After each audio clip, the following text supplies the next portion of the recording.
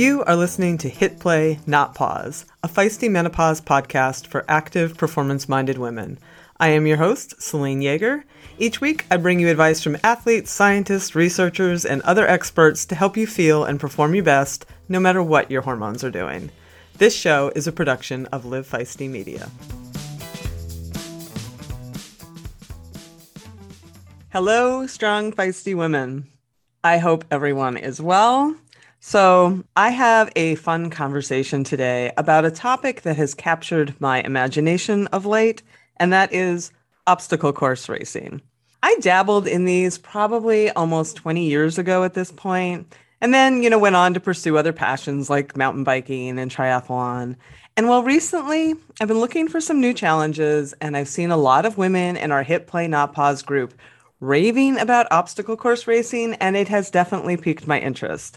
So, as one does, I decided to do a show. This week, I sat down with Laura McElduff, who herself didn't pick up obstacle course racing until she was 42. And she is now 52, and she credits the training she's done for this sport for helping her get through perimenopause. Laura has competed at every distance from 3K to 50K ultras. She has raced in Canada and the UAE and throughout the USA. And she placed top 10 in her age group, which was 50-54, in the 2021 Spartan North American Championships and in the 2021 Spartan World Championships in Abu Dhabi, UAE. She is also a normal, meaning not professional athlete kind of person. She's the mom of a young adult daughter and son and is the vice president of a fragrance company in New Jersey. So she totally gets what training around normal life looks like. She told me that she is just passionate about sharing health and fitness and her journey with other women who don't want to give up on doing fun, enjoyable things in life just because their bodies are transitioning to this new phase. You can follow her on Instagram. I'll put a link to that in the show notes. I really love this conversation. We talk all about not only her journey, but also like what these races look like and where you can find them and how to train for them and what happens if you can't do the obstacles. Anyway, we talk about all of that. It was a great conversation, and I hope you enjoy it as much as I did. All right, before we get to it, quick reminder to head on over to feistymenopause.com and subscribe to my weekly newsletter blog if you haven't already. Each Thursday, we bring you all the latest on health and fitness and hormones, so check that out. You can find us, as always, at Feisty Menopause on Instagram and Facebook. You can join our still growing private Hit Play Not Pause Facebook group and be part of our conversations there. I have an email if you'd like to reach me. I'm at hitplaynotpause@livefeisty.com. As always, if you like the show, please share it with your friends and on your socials. The show continues to grow. I'm super stoked. I thank you, and I really appreciate the hearts, the stars, and the great reviews that continue to come in. Thank you, thank you, thank you. All right. Quick thanks to Inside Tracker for their continued support of the show. I had to reschedule my follow-up that I talked about last month. I had to reschedule that to this month. I'm getting it next week. So I'll finally be getting some blood drawn, and I'm very anxious to see if my progress is continuing. Stay tuned for that. Thank you, Inside Tracker. And speaking of Inside Tracker, they also sponsor our new 9 Voices for Title IX podcast series over at the Feisty Women's Performance Podcast. Those interviews have been awesome. I did a couple myself, one with Marianne Martin, who was the first women's Tour de France winner, and Amanda Levy, who was the MMA fighter. I loved these conversations. Highly recommend going over there and checking those out. All right. Enough of me. Let's have a word or two about our awesome sponsors and get on with the show. For decades, running shoes have been researched, tested, and designed for men. Brands have relied on the shrink it and pink it approach to sell male shoes to female customers. That's why we are stoked to be working with Heddas. Heddas designs athletic footwear for women that elevates performance, safety, and style. Heddas has unlocked the science behind women's biomechanics through dedicated research and creates better shoes for women's performance. Some of Heddas' special features include a lower ankle collar to reduce rubbing on women's ankle bones, a breathable mesh toe box to allow for ventilation and accommodate female toe shape, a more narrow and reductive heel cup to reduce heel slippage and take pressure off the Achilles, a rounded instep that creates a snug fit through the middle to match the curvature of a woman's foot, and supercritical foam and a PBEX plate in the midsole to keep our legs going when the going gets tough. Hedas has 3 shoe models designed for different sessions: the Alma Cruise for your long runs, the Alma Tempo for training days, and the Alma Speed for pushing the pace. I've been running in the Alma Tempos, and they are a pleasure to train in. You can get your own pair of Hedas at hedas.com and use the code Feisty20, that's all caps, Feisty20, for 20% off. Check it out today. We'll put a clickable link in the show notes to make it a snap.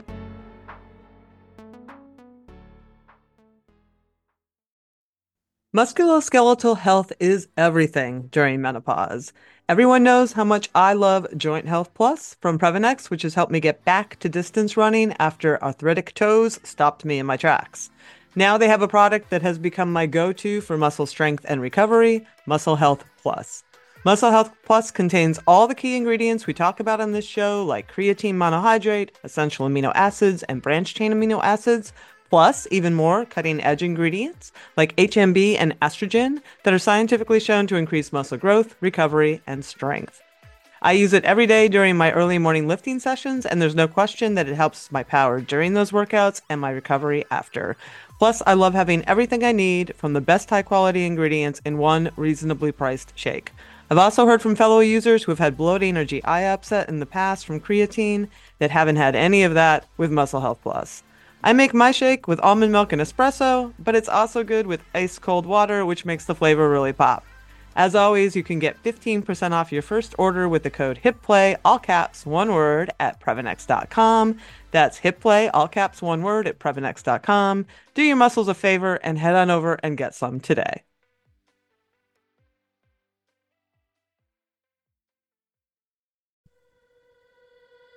Good sleep. The one thing that sets you up for a great workout and a good day is quality sleep. We talk about it all the time here on the show, which is why I'm stoked to have Lagoon Sleep as a new sponsor. Because one of the most overlooked tools in a great sleep toolbox is the thing you literally rest your head on 8 hours a night, your pillow. A quality pillow is everything. Otherwise, you end up tossing, turning, punching, and folding your pillow, waking up with neck pain, and all the stuff that happens when your pillow doesn't meet your personal comfort needs. Say hello to the most comfortable sleep you've ever had with Lagoon. They start you out with a 2-minute personalized pillow quiz and then pair you with your perfect pillow. I got the Otter, a cooling adjustable pillow that is perfect for side sleepers who run warm at night like I do.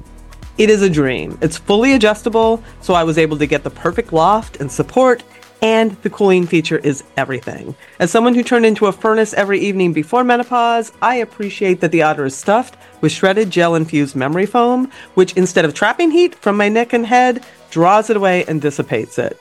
It's truly delightful. I'm a good sleeper, and Otter has taken it to the next level with both support and cooling. Put my head down, good night, Irene. My Oura Ring confirms what little tossing and turning I was doing is gone. The beauty of the pillow quiz is you can get the perfect pillow that you need to and make your sleep the best sleep you can have. Go to lagoonsleep.com/hipplay and take the 2-minute quiz to find your perfect match, and then use the code HIPPLAY, all caps, one word, for 15% off your first purchase. Sweet dreams.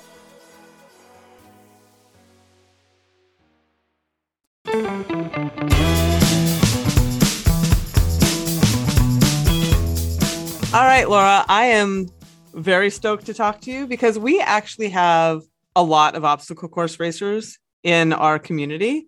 And it's, as we'll talk about, it's something I've dipped my toes in, but I don't know a whole lot about. And it's funny, I'm actually starting to get intrigued again because of all of the chatter about it. So I'm excited for this conversation. And it started, with a little thread in the Hip Play Not Pause channel, where you chimed in and you said, that you were an obstacle course racer, you're 52, and you credited obstacle course racing with helping you through perimenopause. And you say there are so many competitive women in the 40 plus age groups, and a few of us still in the 50 plus, though it's mostly the hardcore ladies who still hang on after age 50.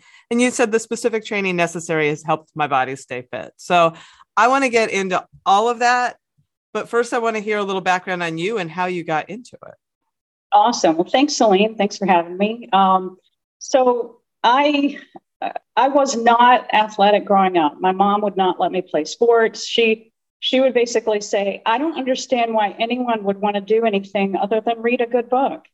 So that was my mom. And her brother, on the other hand, was into every single sport that he could get his hands on. So I don't know what their deal was, but anyway, she had no interest in it. But it was a lot of fat talk and all sorts of awful body image stuff that I would hear from family members. So I learned there was a lot of, well, you're born into our family, so your destiny is to be obese, but don't let yourself get that way.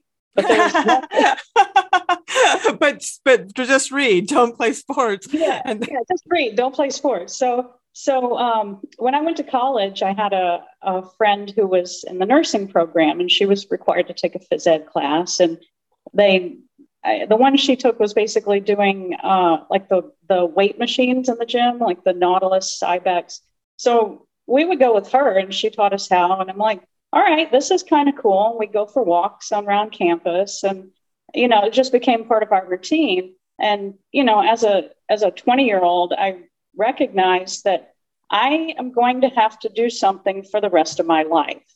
My entire life, I'm going to have to do something. And once I recognized that, it was like, well, okay, this is what we're doing. And I thought, oh my God, in like 20 years, I'll be in my 40s. That's really old, and I'll still have to be doing something. So then, get into my 20s, and I would do little walks and things. I would do videos, like kickboxing videos, and, kind of like Taibo or whatever.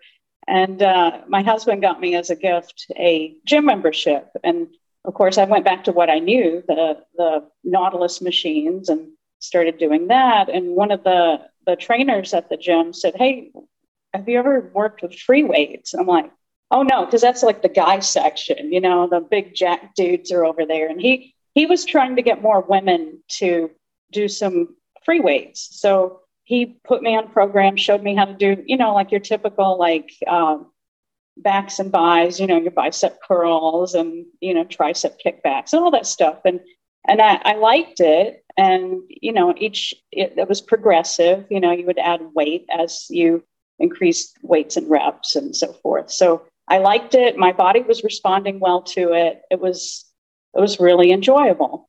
So I was there for a couple of years, and then my husband and I were trying to buy a house, so we were doing cut back in budget. So we actually bought a little weight set for me, some weights and a little bench. It was like very woman specific because, at that time it was still kind of like, women don't really do this, but, So I had this little weight set in my house, and I was doing the weights, and I would go out and run a little bit, nothing huge, like a mile or two. And then that's actually how I figured out I was pregnant, because I went out on a run and threw up. And I came back and took a pregnancy test, and sure enough, yeah. So I would do some working out. My doctor told me, while you're pregnant, you can still work out, just don't do anything heavy, because, the joints start loosening up. So I would do my workout videos through pregnancy, and, I feel like it helped with giving birth. Afterwards, I was still doing the same thing and getting my body back, talk about you're getting your body back and all that. So I continued to work out through my 30s, just doing some weights, some walking, a little bit of running now and then. I did a cardio kickbox class one time, which was really fun. But then I got in my late 30s, and I wasn't like, I was starting to put on a little weight. I was like 36, and I thought, well, I was talking to people and started going out running, and had no idea what I was doing. But I started running and increasing miles, still doing a little bit of weight work. And then my husband said, why don't you sign up for a 5K? And I'm like, I can't do 5K. That's like serious. Like, real runners do that. I can't do that. He's like, no, just give it a try. Well, I got hooked. And it went from doing 5Ks to half marathon. I decided I wanted to do a marathon before I turned 40. So when I was 39, I did my first marathon and trained for it, and I got into the running.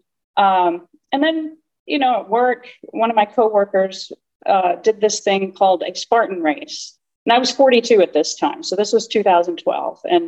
And she was explaining it. And I thought, well, that sounds kind of cool. And in the meantime, like a year before, I had joined a functional fitness gym that was very much about, lift heavy things, just all sorts of full body workouts. There was no workout that was the same. It was all, you might be doing bear crawls on the ground. You might be lifting a heavy barbell. So it was all very functional. And the people who owned the gym were very into, well, what do you want to be doing when you're 80? That's their philosophy. It was just very much of, you need to move, you need to be able to get up and down off the ground so that you're not one of the people that just, need somebody to pick you up if you fall down, that you could pick yourself up. So that really resonated, based on, family history with I was seeing my mom, grandma, great grandma, they all were just like not able to do pretty much anything. And I didn't want to be that way. And I saw people who were in their 60s, 70s at the gym who were doing everything that people do in their 30s and 20s. So anyway, the Spartan race, my coworker introduced me to that. A bunch of us from work decided to do the race, and we had no idea, none, what we were getting into. It was at a ski resort in New Jersey. We knew that it was like anywhere from 6 to 8 miles. It was 11 miles. We were out there for like 5 hours. There was a group of us, and it was a blast. We got filthy. We laughed. We helped each other, and I got hooked. So the next year, my husband signed me up for the Killington Beast, which was on the ski resort, which at that time was probably the toughest obstacle course race in North America. It was like supposed to be over half marathon distance. I think it was about 17 miles. Wow. And I was doing it with a couple of coworkers, and this was only the second obstacle race that she and I had done, and her husband had never done one. And the two of them dropped out halfway just because it was too tough. And I stayed and was out there for 10 hours and ended up finishing with a group of 20-something-year-old guys that we were out on court. So it was amazing. And after that, I really got into it. So I was balancing the running and the obstacle course racing for a while until I finally decided to switch over to primarily doing obstacle course racing. And that's kind of where I am now. What does it actually look like? I mean, you're out there for 10 hours. Like I did a Tough Mudder many moons ago, and I remember that we mountain biked and there were monkey bars and a big mud pit. And I did a couple high-tech adventure races, which were kind of very light adventure races. They were like maybe 12 hours, and you had to climb a 10-foot Crisco covered wall at the end. And there was orienteering that I was terrible at. But, the Spartan race, I'm not as familiar with. And it looks like I looked at some videos and there seemed to be a lot of obstacles. Can you just sort of like talk a little bit through like what kind of things you encounter during these kind of races? Sure. An obstacle course race, there are two main kinds. There's the stadium race, which is an obstacle race held in let's say a football stadium or a baseball stadium. So like Citi Field or Fenway Park, you would be doing a lot of stair running. You'd be running in the ramps that lead up to the upper levels, running through the seat areas, and then back down on field level in the parking lot and so forth. So there would be, that's 5K distance, and it would be about 20 obstacles. And the obstacles are basically over, under, through, heavy carries, push-pull, rope climb, and for Spartan race, there's a spear throw. So you're actually throwing a spear at a target. So it's kind of fun. But those are obstacles that you would find at a typical obstacle course race. So when you say over, like Over meaning over walls, over hurdles, over something that's like a table or a box that's pretty high. So maybe an 8-foot box with a rope on it. So you're going over that type of obstacle. Under would be under ropes or under a net of some sort, under barbed wire or other wire. Yeah, barbed wire, you have to be careful. Yeah. Through, I consider anything through to be something like monkey bars or other hanging implements. There could be, they call it a rig. It's basically like monkey bars, but it has things hanging down. So there could be rings, there could be ropes, there could be wheels that spin, there could be blocks that you hang on to, like hand grips for wall climb or Gotcha. not wall climbing, climbing like rock wall. Climbing kind of thing. Yeah, like that. Mm-hmm. Those types of things.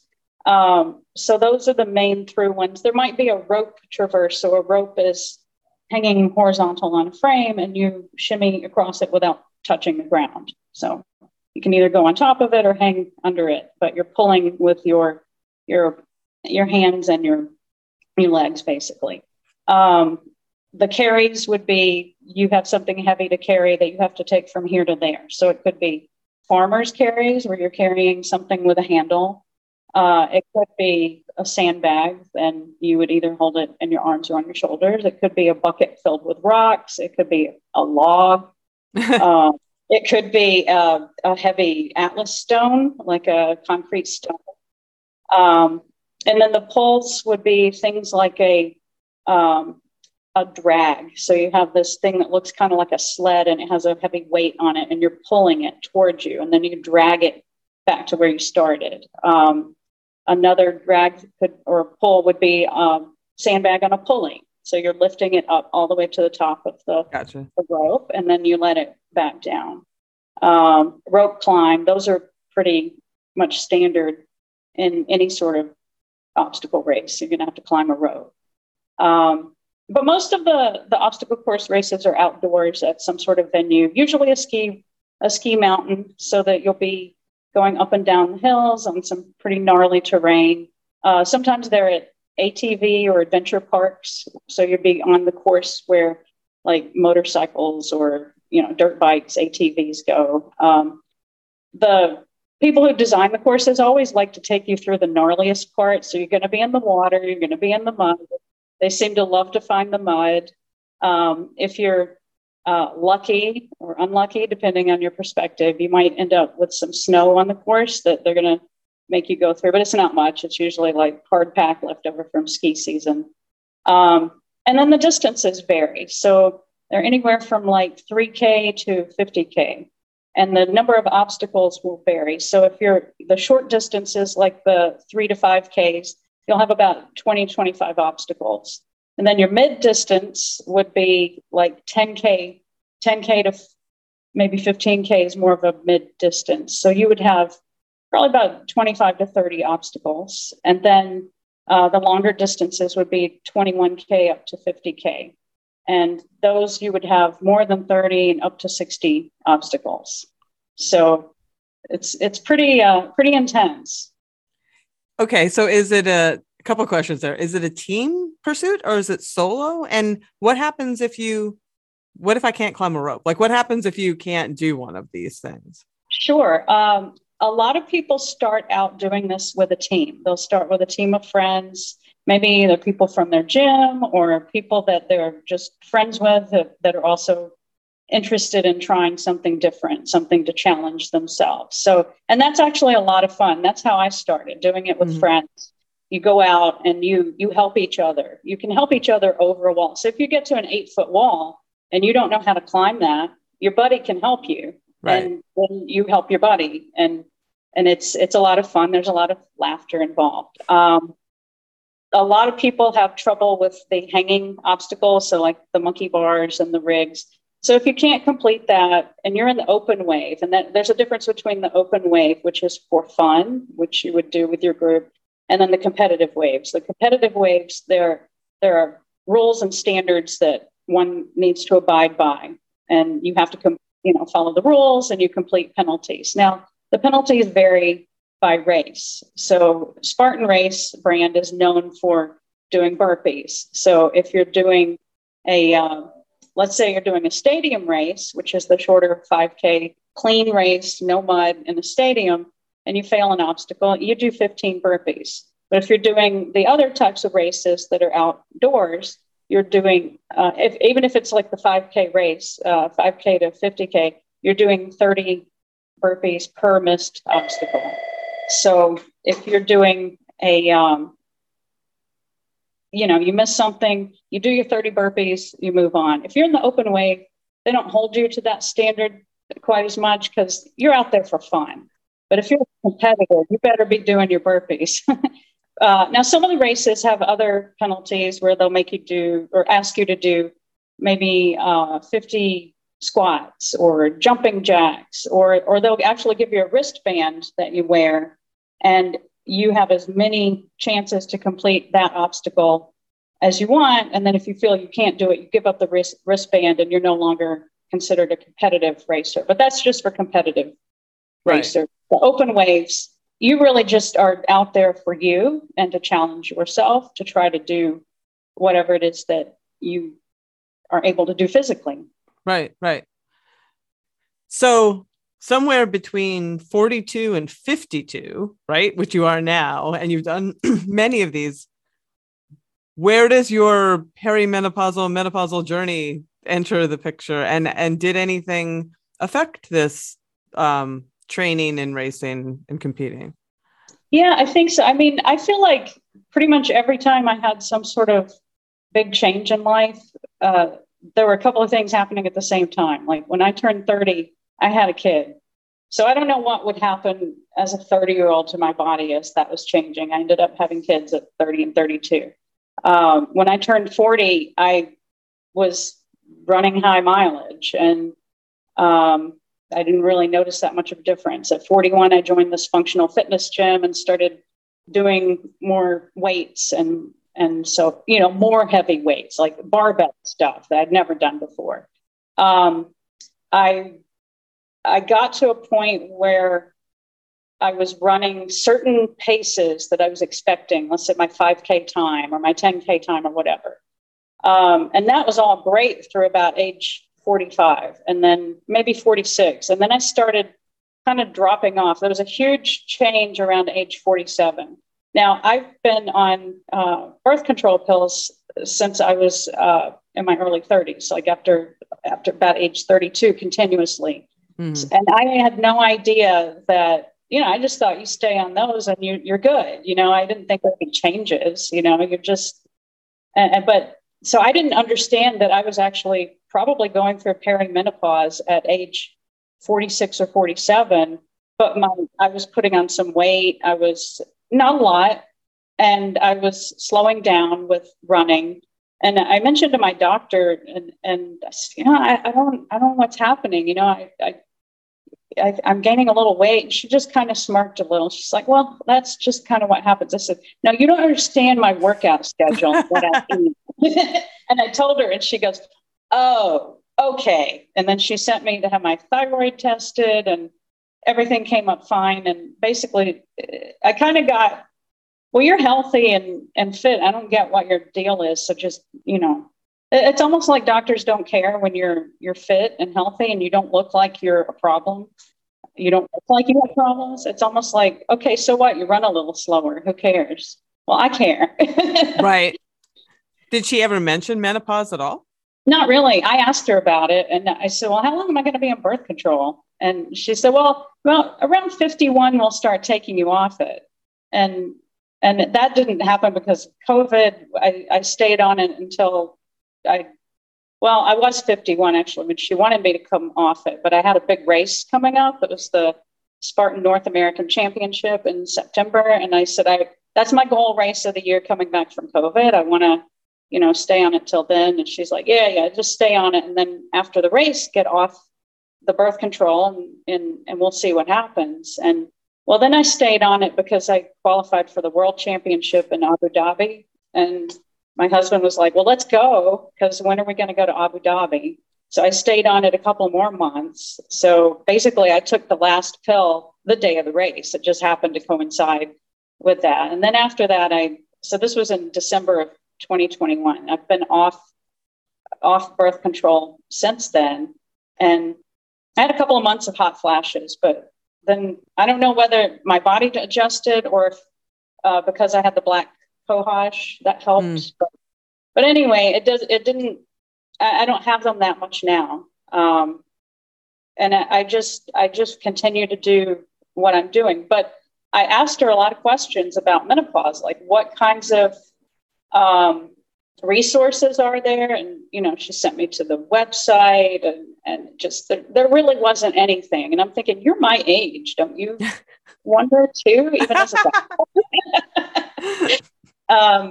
but it just seemed to be like, she seemed to be pretty dismissive about it. And then I started researching and, I found Facebook groups basically, and I found this podcast and Dr. Stacy Sims and so forth. And, it was like, well, why don't we have this information available to us? So, did my doctor mention menopause? Kind of like, it's what we go through. No big deal. It just, they're very dismissive.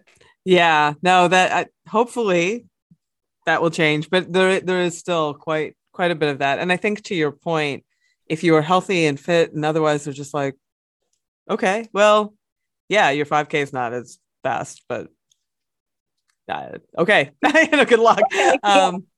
Yeah. So how are you now as far as your training? And did you do anything when we talked offline? You had mentioned that you were doing some grip strength training, I believe, and that there was some other stuff that you had started incorporating in your training. Was that recent? Yeah, well, the grip strength training. So what I'd always been doing for a few years, I would do running. I was going to the functional fitness gym, and I was doing some heavy weightlifting on my own, the Wendler 531 program. Mostly I would focus on that in the winter because I would be running less and I would be doing really heavy lifting in the winter, a little bit of running. And then the functional fitness gym, which basically is kind of like a HIIT training, really. Right. And, some sprints thrown in. What was the weight training? I'm sorry. The Wendler 531. It's basically heavy barbell training. It focuses on 4 major lifts. So it focuses on heavy squat, heavy deadlift, overhead press, and bench press. So you're basically cycling through a 4-week plan. The fourth week is the deload, but the 3 weeks of progressive weight bearing exercises focusing on those major lifts, and then a deload week, and then you increase for the next cycle. So, and that that I found to be really helpful in terms of just building basic body strength. And then the HIIT training I was doing at the gym also incorporated some weights, but more small, full body, small muscles. So things like thrusters or ground overhead or plank rows or mountain climbers, bear crawls, all sorts of things like that. And then when COVID hit, the gym closed, and that was tough on everybody. So I basically, I had some gym equipment in my house. I had the barbell set, so squat, rack, bench. I had dumbbells. I had a few other things, and, you can run. So actually, my son and I started doing like a bodybuilding kind of thing because, he was home, and we started doing like bicep curls and delt raises, all this stuff just for, something to do, which was a different type of thing than I had been doing. And, I looked good, but it didn't help me to really do anything, but there were no races anyway. So then, later in 2020, I was hopeful that maybe races would open up again. So I actually joined an online training plan for obstacle course racing. It was very specific for obstacle course racing. So focuses a lot on running and getting your speed up. There's sprint intervals, there's tempo training, there's endurance, and so forth. But it also focused a lot on training for the obstacles that you're going to be doing on the course. So there was grip strength training, which has to do with being able to hang from a bar, do hand position changes on a bar. So you're not just hanging, but you're also moving your hands, palms towards you, palms away from you, because when you're not static on a monkey bar or any sort of grip obstacle like that. So you have to get used to moving your hands, moving your body. Another way that you improve grip strength is through carries. So farmers carries, like let's say you have dumbbells or kettlebells and you just walk with them. And one of the workouts that we did was walk half a mile carrying 35-pound dumbbells. You're looking at my eyes get big. Yes. But I mean, I have to tell you, my forearms felt like they'd been beaten with a hammer, but it's good training.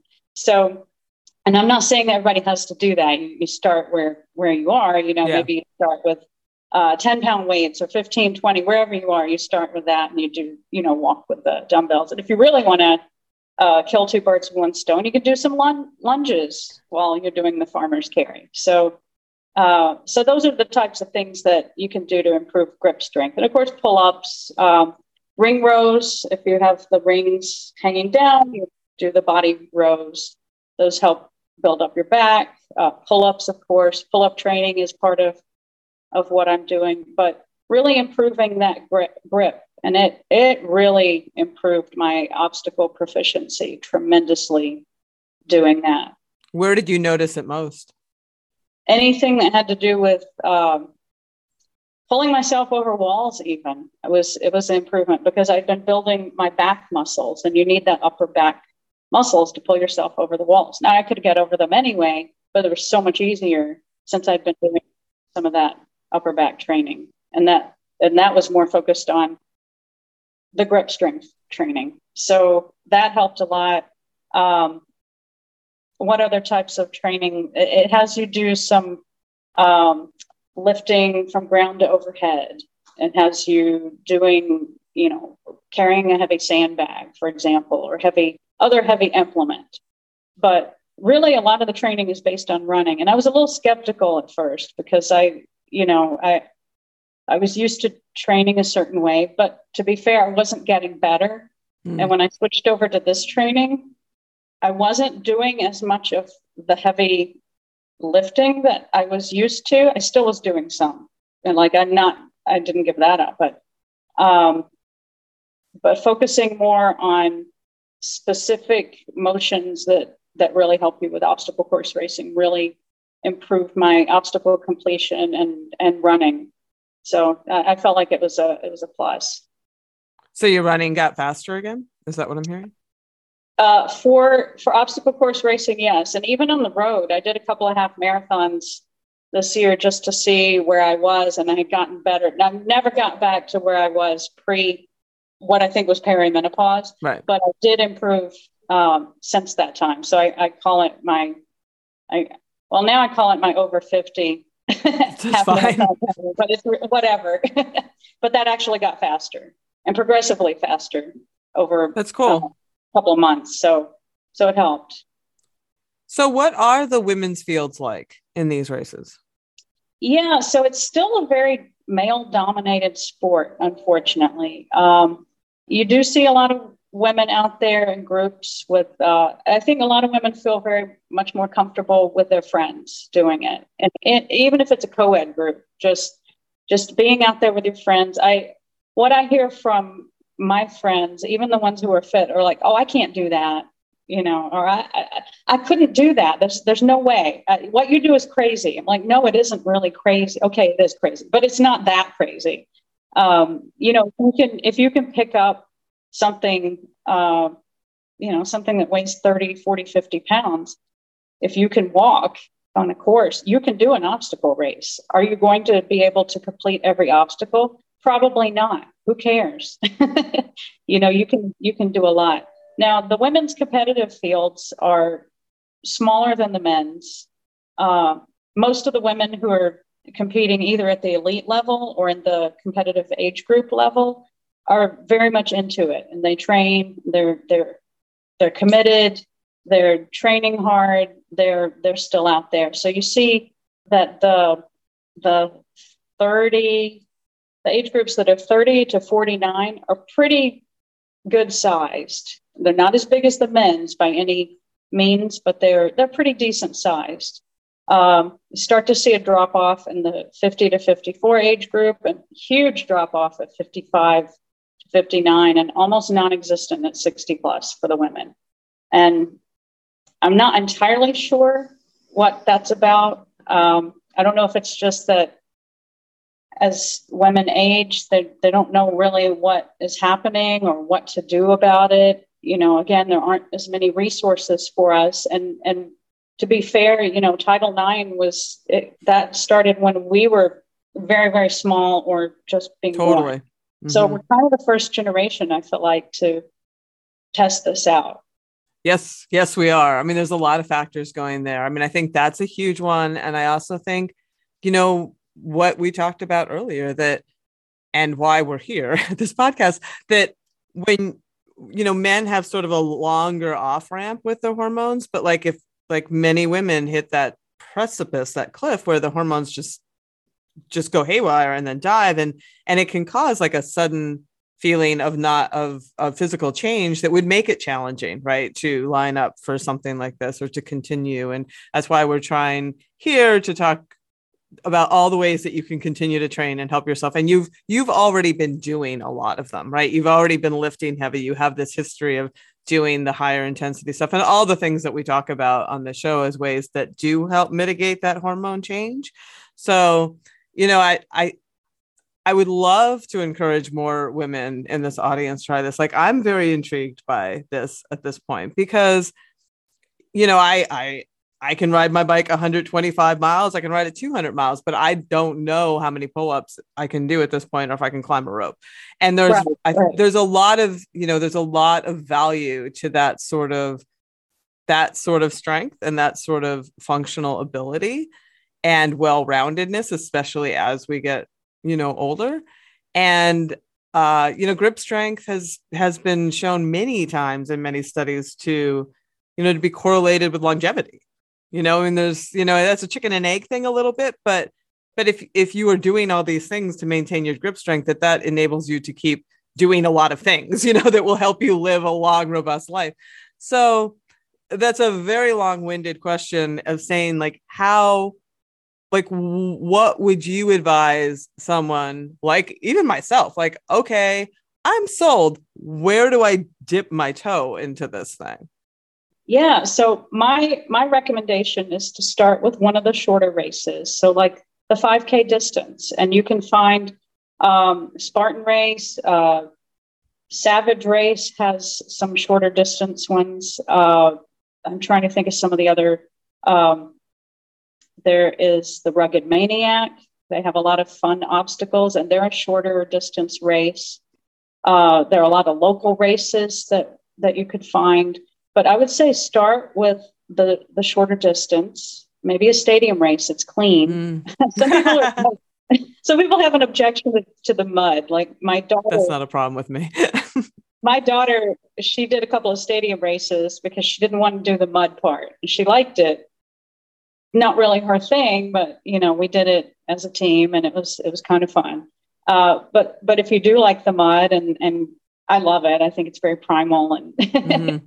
It's like being, 8 years old again and running around in the mud. But I would say start with the shorter distance race. Go out in an open wave with a friend or a couple of friends as a group, and just know that you're not out there to win. You're out there to see what your body can do and to have fun. That's really what it's about. And if you like it, do a few more. Start trying to do these things.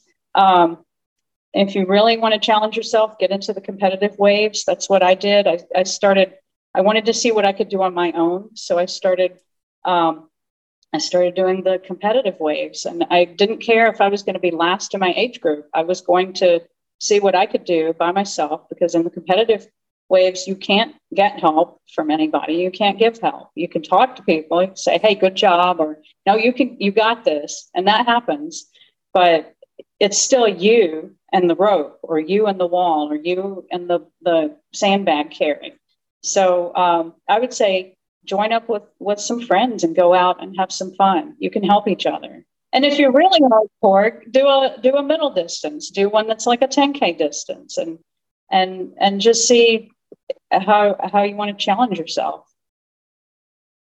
Yeah, no, I think that's great advice. And I think to put a bow on that advice, I had shared before when we talked offline that I have a few friends who are not, she is very active. She hikes, she has done the Appalachian Trail, but I would never, ever consider her someone who would do anything remotely like this. But she signed up with her family because they're like, hey, let's do this thing. It's at the local ski resort.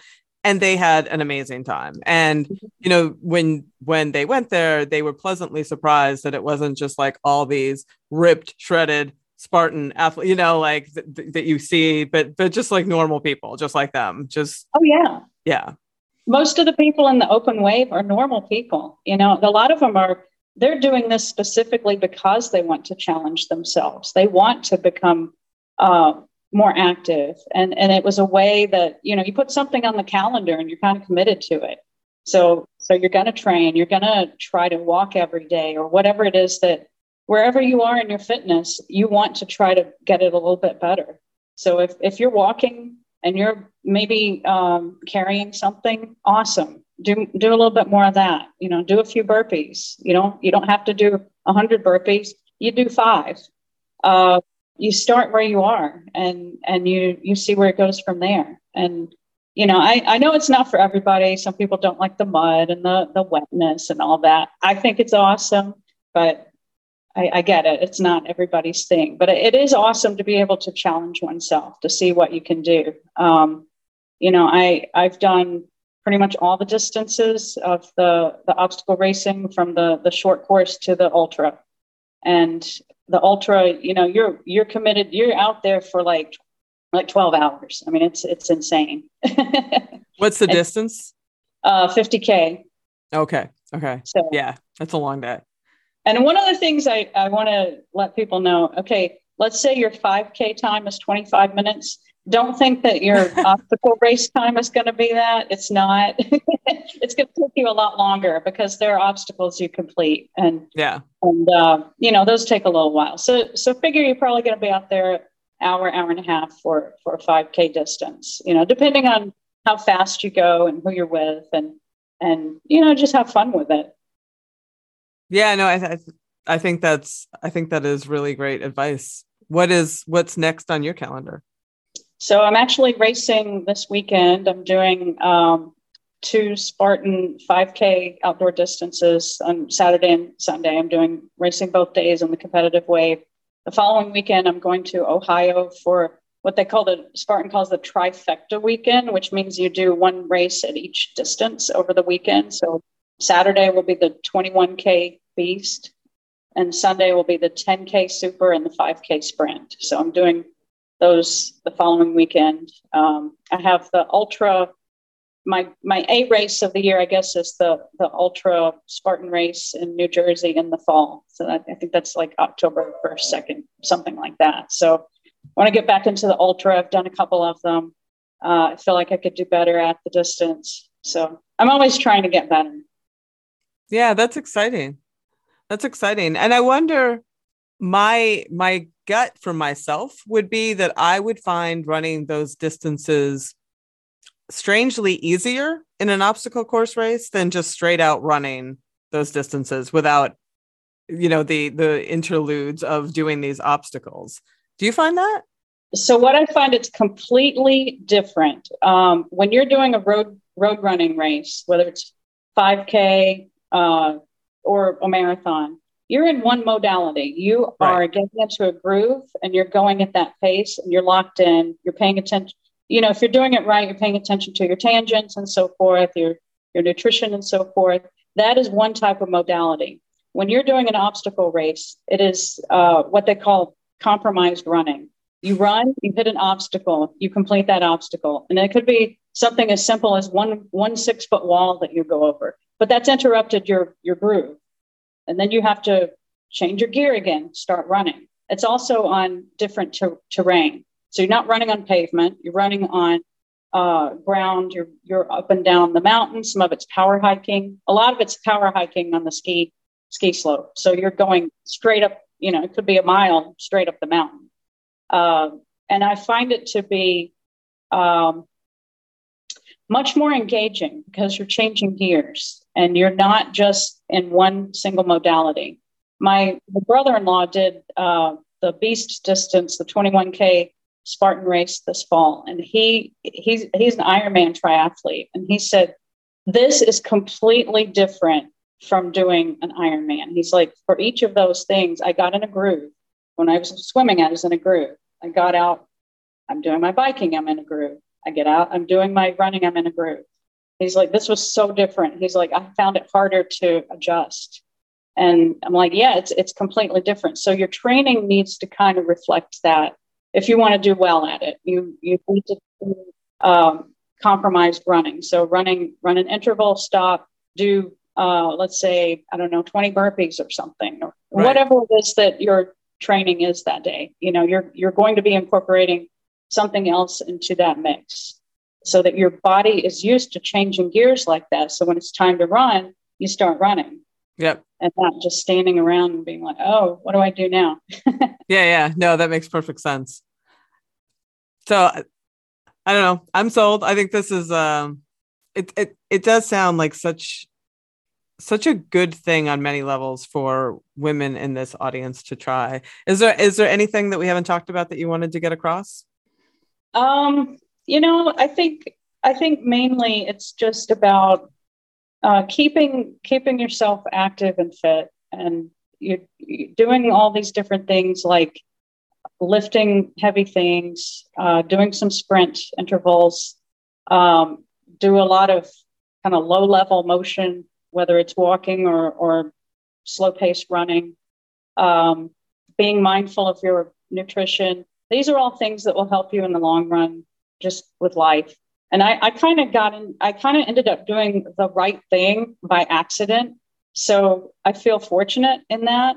And I feel fortunate to have been drawn to a specific type of sport that's the type of training that works for it. And I feel like you're never too old to start doing those things. And you, like I said, you start where you are. If you're walking, walk.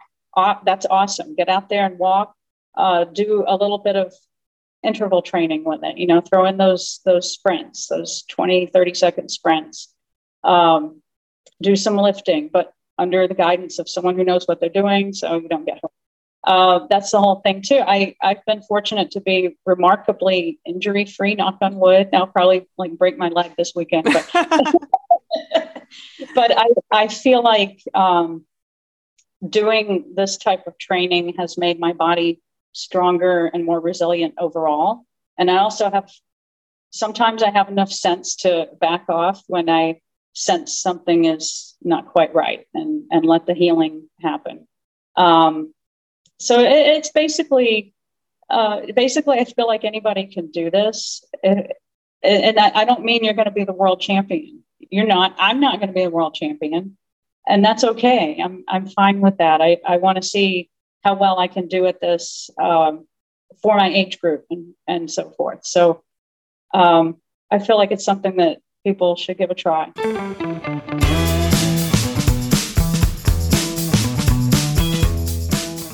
Well, that is our show. Come on back next week when I sit down with Jeanette McGill, who is a high-altitude mountaineer who leads treks with other menopausal women. And man, oh man, the stories and the wisdom she shares, you won't want to miss this one. So come on back next week. And until then, as always, stay feisty.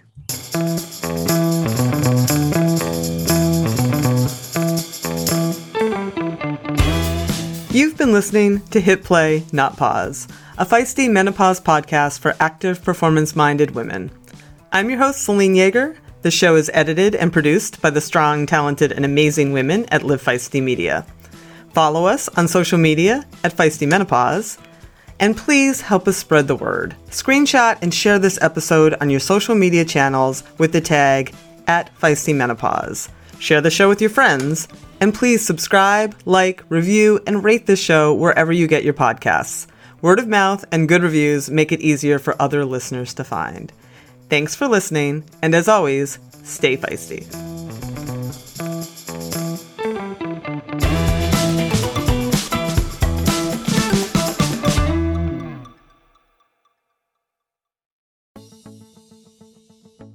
As a lifelong runner and cyclist, I am stoked to announce that Tifosi Optics has come on as a podcast sponsor. The beauty of Tifosi sports glasses is that they hit all the marks. They are shatterproof polycarbonate, so the lenses not only reduce glare, but also offer scratch resistance and complete eye protection. They stay put. They have little hydrophilic rubber nose pads that actually get more grippy the more you sweat, so they stay secure and don't slide down your face even when you're running in sauna-like conditions. No matter what sport you do, they have a shade for your activity, including tennis, fishing, pickleball, running, cycling, and just hanging out at the beach. And they are super reasonably well priced, which is very hard to find in a sea of overpriced eyewear. And they just look freaking rad. So head on over to TifosiOptics.com and use the code FM, capital F and capital M, like Feisty Menopause, number 20, FM20, to get 20% off your order today. I'll put a clickable link in the show notes to make it a snap.